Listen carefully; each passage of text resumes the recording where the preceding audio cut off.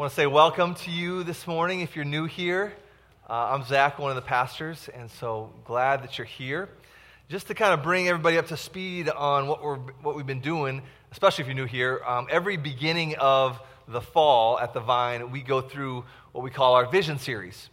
And so we have 3 words that kind of summarize what we're all about. You can see the artwork here on this side of the room, Gospel Community Mission. The way we say that in sentence form is the Vine Church desires to be a spirit-filled family that seeks to make disciples and plant churches among neighbors and nations through declaration and demonstration. So that's a more fleshed out sentence form of Gospel Community Mission. And we basically just try to recast that vision for why we are a church that does the things that we do in the way that we do them. What is our vision as a church? What are we calling members of the Vine to? And that's what we've been rehearsing and reminding you all of these last 6 weeks. And so we did 2 weeks on gospel, 2 weeks on community. Last week we did part 1 on mission, and today we're going to do part 2 on mission. So last week was our individual responsibility. And we talk about our sphere of influence. And what that means is, where do you find yourself? Where are you right now? Well, you live in a neighborhood, you have a job, you maybe have some hobbies where you interact with people. That's your sphere of influence. So wherever you are individually, what are you doing to be faithful there, right? And we talked about thinking about that in 3 ways. Praying about how to engage with your sphere of influence. If you're not praying, the Lord's probably not working, okay? It all starts with prayer. And then after I'm praying about how to engage in my sphere of influence, I've got to be committed to being present. We're never going to be people that hide behind the walls of a holy huddle. God calls us to go out, not to be walled up based on fear of unbelievers out there that don't share my values. That's not Christianity, okay? So we've got to be present. We've got to engage with the world. We're going to be in the world, but not of the world, right? And then finally, we got to be willing to present ourselves. So pray, be present, and then present yourself as a Christian. Be willing to talk like a Christian. Be willing to say, you know what, here's my convictions about this, and we're talking about this at work, and there's this big issue that everyone's talking about, whether it's politics or natural disasters or whatever, and I got something to say from a Christian perspective about that. And I'm willing to do it. So that's what we talked about last week. If you were gone, I encourage you to download the podcast and review it. It's really kind of the heartbeat of how we think about engaging individually. But today, I want to talk about the rationale for what we do collectively, what we do corporately. Organizationally as a church, we have a target that we're shooting at, okay? You have your probably own specific target for you individually, in your neighborhood, in your workplace, and how are you going to be faithful there? But what are we aiming at together as a church? And that is this, church planting. Church planting. We want to be a church planting church. More specifically, we want to plant churches that plant churches that plant churches that plant churches that plant churches that plant churches that plant churches. We want to see the exponential impact of reproduction, okay? And we do this together through being a church that desires to raise up new leaders with teams and send them out. So here's one short way to think about our metric for success at the Vine. It's not how many rear ends are in the seat on a Sunday morning. Now that's very, very common, very normal. You hang out with a bunch of pastors, and they're always going to ask you, we go to a pastor's conference this coming week, and it'll be, the question will always come up, so how many you running this right now? How many people are in your church right now? And that's okay, and that may or may not be an indicator of faithfulness, but that's not how we define faithfulness at the Vine, primarily. Primarily, we define it as this: not who stays, but who gets sent.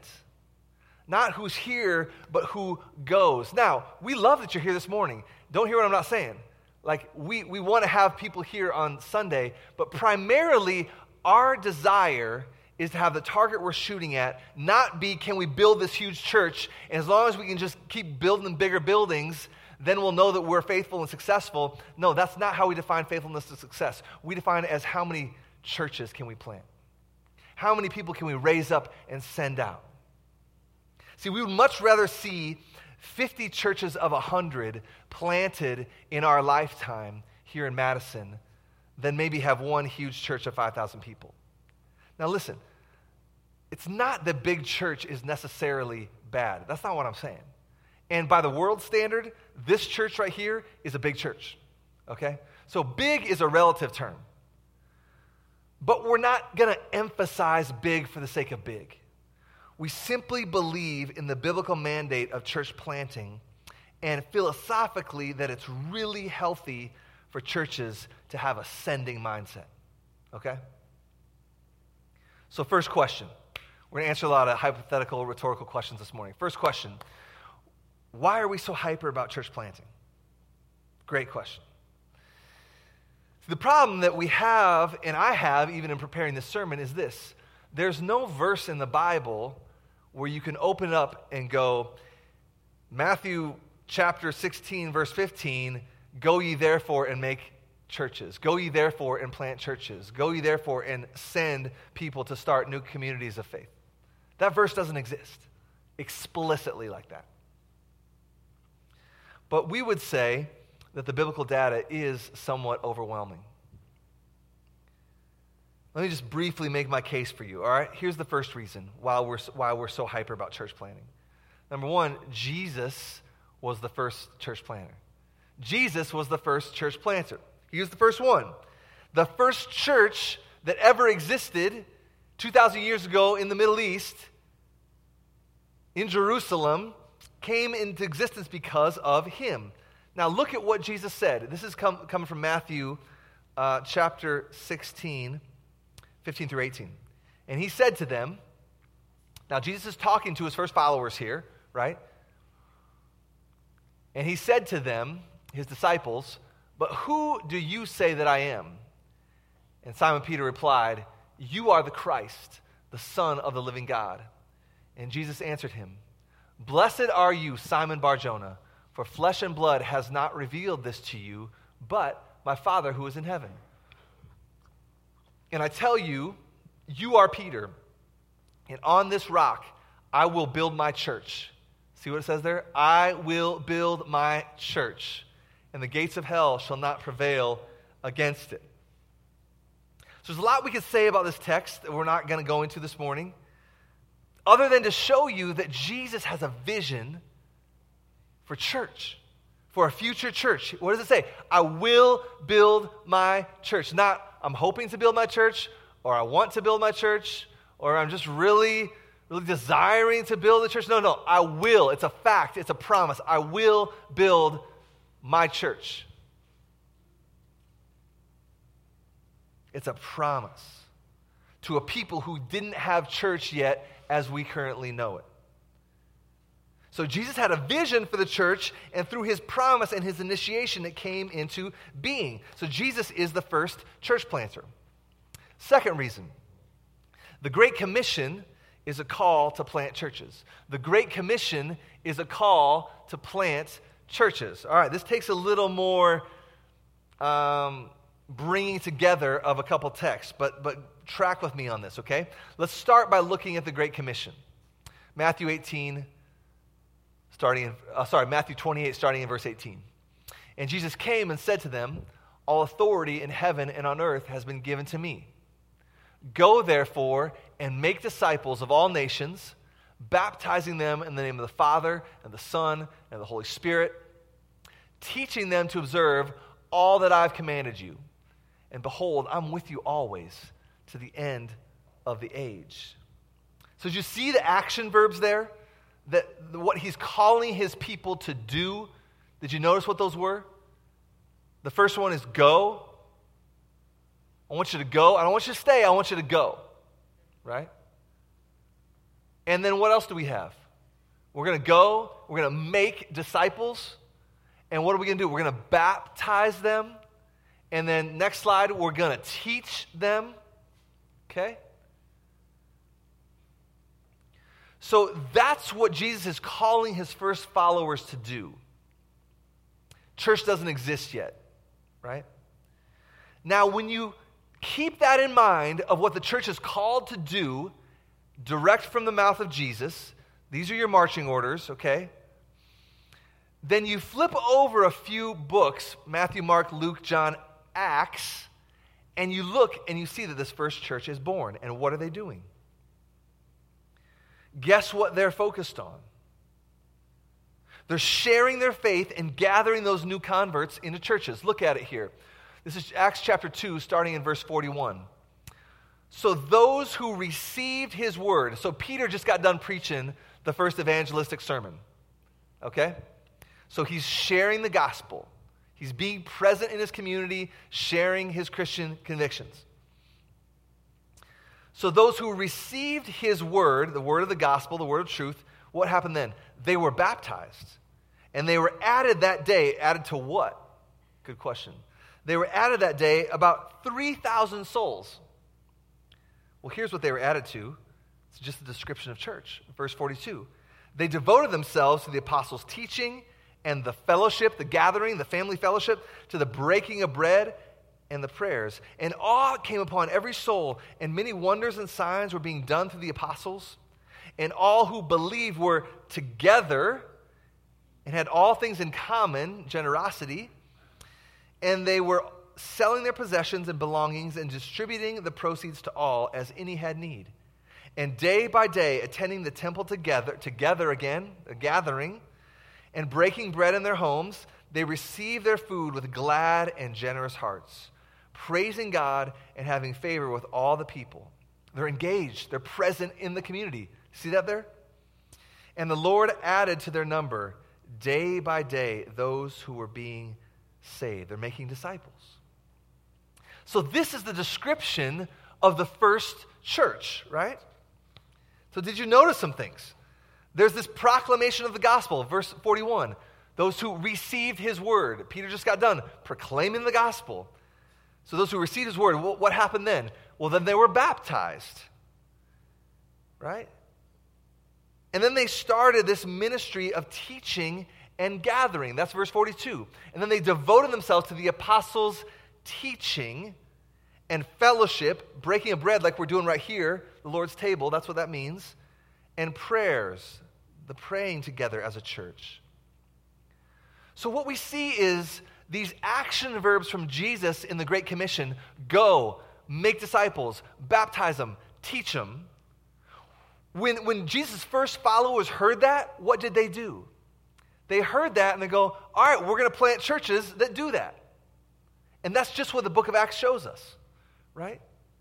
When the first followers heard the Great Commission, they translated that into church planting, where new converts were gathered, baptized, and taught. Let me give you one other bit of evidence for how the disciples heard the Great Commission and then went and planted churches. It's very, very simple. When you open up your New Testament, you should see church planting everywhere. Why would I say that? Well, because there's a book called Galatians. And before Jesus said this Great Commission, there was no church in Galatia. All of a sudden, there's a church now in Galatia. Paul's writing that letter. That church got planted. Make sense?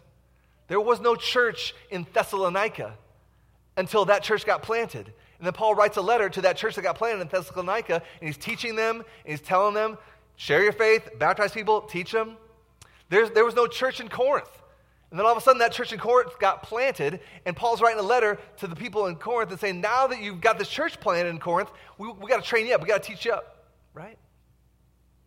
So the whole New Testament is a testimony to church planting, because all of these books in the New Testament are just cities where there was no church, and then all of a sudden there was a church because it got planted. Thessalonica, Asia Minor, Philippi, Colossae, all over, right? Does that make sense? So when you read your New Testament, you should not forget that the two New Testament letters exist because those churches got planted. Those first followers of Jesus heard that Great Commission, and it translated for them into church planting that teach and baptize and make disciples.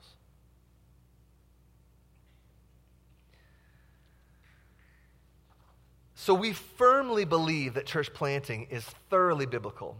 And that's why we're so excited to see it be the center of the missional target we're shooting for here at the Vine as a Vine family together. We want to be a church planting church that plants new churches, that plants churches, that plants churches among neighbors, nations through declaration and demonstration. That's what we're about. So let's talk more specifically now.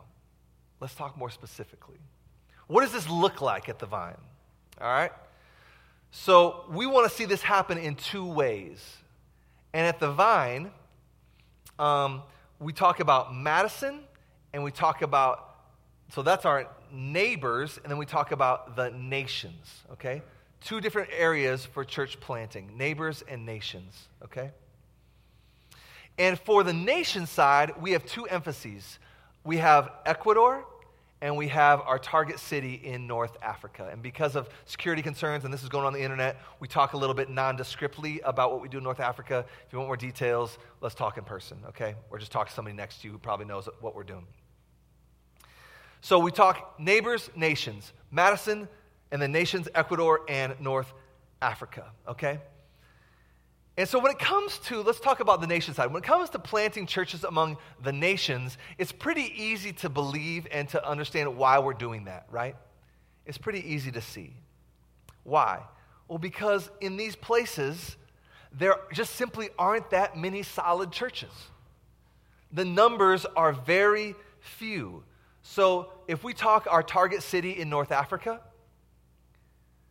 there is, for the most part, other than our team, there is zero gospel witness.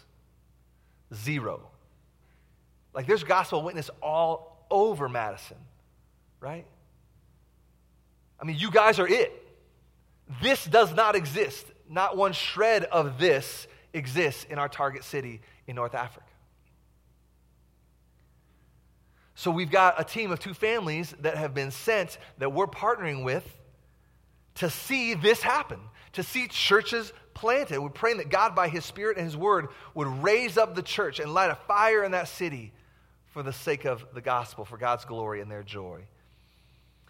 And we just can't give up on them. Now, I know it's hard. Here's why it's hard.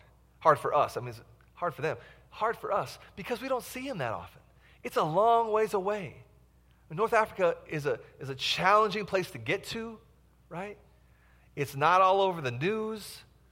I mean, it's kind of like, this backwater town in this country in North Africa, and we don't see them. They maybe come once a year and stand up here. We don't have this face-to-face relationship where we can engage and pray for one another and bear one another's burdens and weep with those who weep and mourn with those who mourn and rejoice with those that rejoice. But here's the thing. It's hard for us to kind of stay motivated and have our heart beat fast after what they're doing because of proximity and because, there's an ocean that separates our relationship in some sense. But imagine how it is for them. Imagine how it is for them when they don't have any of this. And it's two families seeking to make the gospel known in a city of 400,000 people where the crushing weight of Islam looms large. There's very, very little fellowship. There's very, very little encouragement like you guys experience even right now this morning. Like we got a family struggling with an issue this morning, and I can just go up to them, and they can come up to me if I'm struggling with something. We just pray for each other. That was happening this morning in the lobby. Like that doesn't happen for them in the same way. The isolation can be crushing, but someone has to go and count the cost, right? Like these Muslim people have zero gospel witness. The only witness they have is the crushing weight of Islamic legalism. That's what they have. So it's easy to see why we need more churches in a place like that, right? Church planting in a place like that isn't a hard sell. I hope it's not, right? It's in the work we're participating with in Ecuador. Ecuador is just struggling with solid churches that preach the Bible, that preach the gospel, that preach a gospel of grace and not works. Those churches are not as prevalent there as they are here. That's a big deal. There's a theological famine. So of course we need to see churches planted in these target nations where we focus. And so at the Vine, we're just going to continue to do that. We call you to be on board with that, to give, to go, to pray. That's what we're going to always be about if you're a member here at the Vine. We want you to be excited about that. But here's the question. What about our neighbors? Like, why do we need more churches in Madison? I mean, really? Like, we're doing a pretty good job, aren't we, in terms of Christianity in the city of Madison? Well, it depends on what your metric for success is. See, if we're trying to reach believers, then maybe, yeah, we have enough churches. Plenty of empty seats in a lot of churches around the city. But see, our mandate from Jesus is to look upon the fields that are white for harvest. And there are thousands of people in various corners of Madison who don't understand the gospel, have never had it explained to them. And in our post-Christian context, this is going to increasingly be our culture as we move into the future. Now, think about it like this. Maybe 30, 40, 50, 60 years ago, almost everybody you would meet might have something in their history of their life where they had some maybe working knowledge of the Christian worldview, right? Some exposure in their life history, some context for understanding. Now, I don't think in Madison that we are completely post-Christian yet, but I just think we're one generation away. Now, let me give you an example. When we moved here to plant this church a little over 7 years ago, the three of us our families moved here to plant this church, we all worked part-time jobs. And I worked a job at the Apple store, and so I had a context where I could hang out with a lot of unbelievers, got to share my faith a lot. And for almost every person that I shared my faith with there at the Apple store, almost every single one of them had some type of context to draw upon to understand what I was saying. It wasn't just like there was nothing there to comprehend what I was saying. But here's the difference. None of those, like maybe some of those people had gone to Bible camp as a kid, or their parents were sort of Christian, and they kind of went to church Christmas and Easter. They sort of understood roughly what we were about. But the difference is, none of those people that I was sharing with when I worked there are going to raise their kids to follow Jesus. That's what I mean by I think we're one generation away from being completely post-Christian in Madison. That's largely the case in Europe right now, and I think we're just one generation behind. Okay? Now, we can argue sociology if you want, and that's fine. I'm not a prophet. I don't know specifically what's going to happen. I'm persuaded that's where we're headed. But whatever the case may be, I think if that is even partly true, my word, we do have a need for more churches in Madison. So then the question becomes, well, when do we have enough churches in Madison?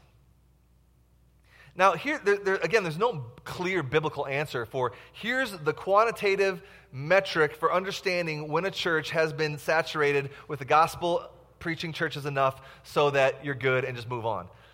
There's room here for a philosophy of ministry and to make choices by faith, okay? And so that's what we're doing.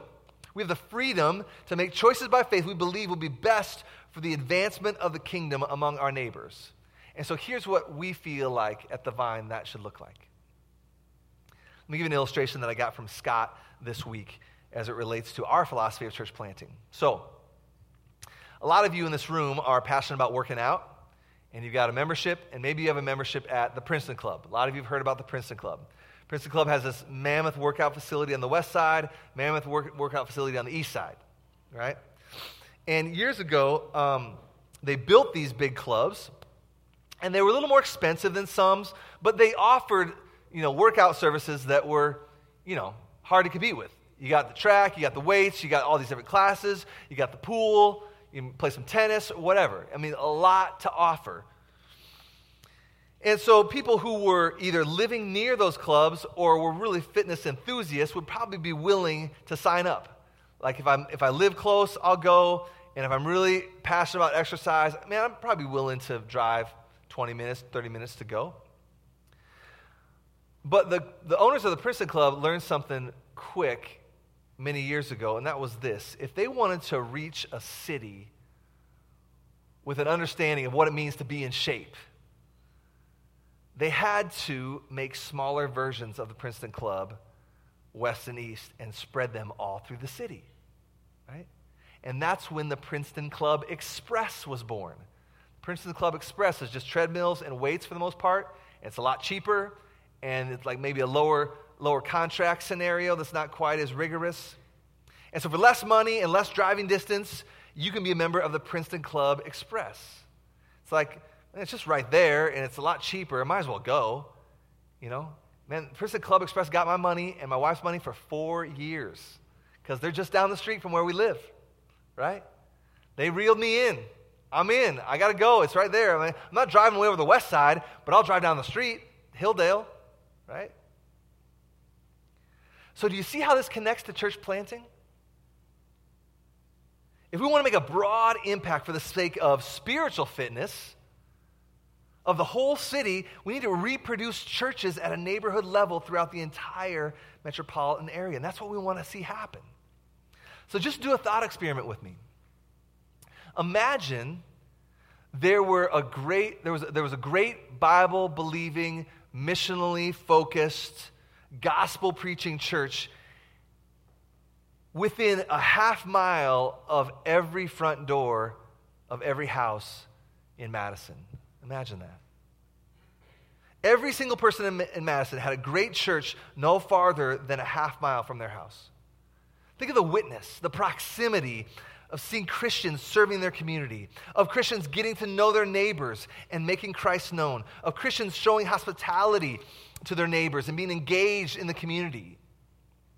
See, like we talked about last week, since we believe that we have to be present to see the mission of God move forward in a place, and since we believe that unbelievers should be able to see the beauty of the church in all of its uniqueness and sacrificial love for one another and others, since we believe that Christians should be people who have something to say while they have their place to serve, what if every person in Madison had close neighborhood proximity, like a Princeton Club Express, to people in their neighborhoods who went to a neighborhood church? And it wasn't just intellectual knowledge of those Christians, but it was relational knowledge. It was like neighborhood knowledge. It was proximity knowledge.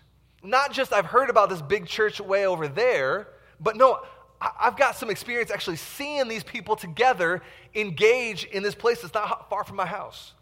Like I see what this gathering of Jesus people are doing on Sunday morning and in their small groups, but I also see them all over the community, loving, sacrificing, serving, and laying down their lives for others.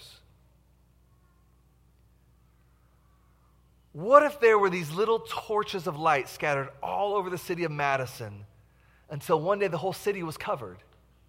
Like no shadows. No shadows. There's light everywhere.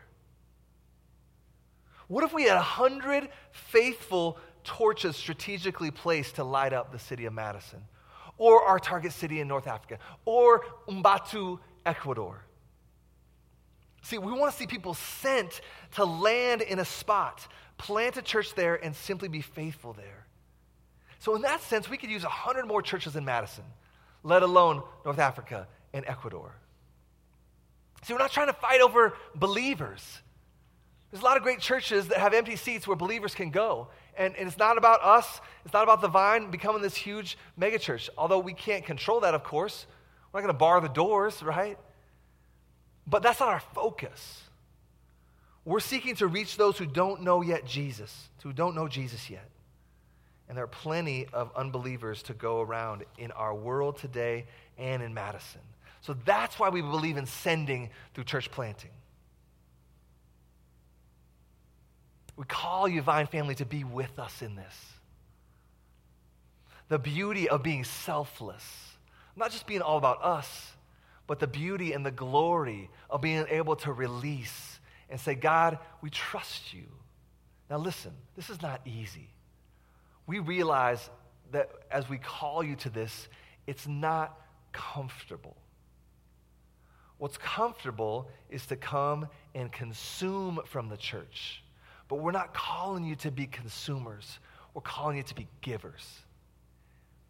And a church that's passionate with the Spirit of Jesus alive in them, as He is a giver, He fills up His people to be givers as well. A church that's passionate about that can set a city on fire for the gospel. Coming in saying, man, what's this place got to do with me? And what's this place going to give to me? And how can I consume from this place? That mindset will never set a city on fire for the gospel. But it's giving, sending. But it's not easy. It's not easy. And here, it's not easy for a variety of reasons, but here's the primary one. Being a place that constantly is sending means, in some sense, a disruption of relationships. And that's hard. That's hard. Evolving and changing relationships. Just like Jesus left the comfort zone of the eternal relationship of the Trinity to come and take on our space for the sake of mission because He loved us, it's uncomfortable. To put on human flesh and die a human death. And just like the first church 2,000 years ago in Jerusalem, this first church that was planted in Jerusalem, they didn't say, hey, guess what? Y'all can just figure out how to come to us, and we're going to build this mega church in Jerusalem and just stay put. That's not what they said. What did they say? They said, we're going to go, and we're going to send. They sent people out to reach the whole world. And just like Paul, you can read about it. Acts chapter 20. Go home and read it. It's heartbreaking. He invested 2 years to see churches planted in Ephesus. And then he stood on the beach and he wept with them because he said, I've invested so much in you and you're probably never going to see me again. That's hard. Just like when we sent out Redeemer City Church a few years ago with a core team of 2 pastors and 30 people. Man, those are people that I loved. I love Nate and Casey. I love those people. I personally invested my life for 2 years into some of those people. We don't see them as often. That's hard, right? Just like when you plant a new city group through raising up new leaders and sending them out to a new neighborhood in Madison. All this is uncomfortable, but it's so biblically beautiful, okay? See, a new gospel witness in a new place is the heartbeat of what Jesus sent His people to do. Listen to what Jesus says to His followers. This is just a paraphrase of the Great Commission. Don't just stay put and stay safe. No, go. Radiate out. Go and take my glory to a new place to reach new people for the sake of their joy and my glory. Go. I know it's scary, but I will provide for you. I'll provide new relationships for you as those old ones sometimes get a little disrupted. Don't stay safe in your comfort zone that's oftentimes driven by fear. Go, I'll provide for you as you step out in faith. All authority in heaven and on earth has been given to me, and I promise to be with you. You can trust my word. I will provide for those who are being sent and for those doing the sending. Go, it's okay. You can trust me. My word is good. So we're all about church planting at the Vine. That's what we do together collectively as a church family. Churches that plant, churches that plant, churches that plant, churches. And so what that requires is that we rally around this through prayer, through money. This stuff doesn't happen on accident. We got to finance it. So we call you to generosity. It calls some of you to be willing to go. So we want to close with a couple things tangibly here. Some action points for you. First one, real simply, is there are these prayer cards at both exits here this morning. And this is one of our families in North Africa. And they just printed these out for us. Please take one and commit to pray for them. Put on your fridge, real easy. Every time you open your fridge, just say a quick prayer for them. Okay? They're by both exits. I would love to see the stack gone this morning. So please take one of these. Commit to praying for them. And then in closing, we're going to watch a video of our 3 target places in North Africa, in Ecuador, and here in Madison. And what's going on in terms of church planting. Okay? So we're going to turn our attention to the screens right now, and we're going to watch this video.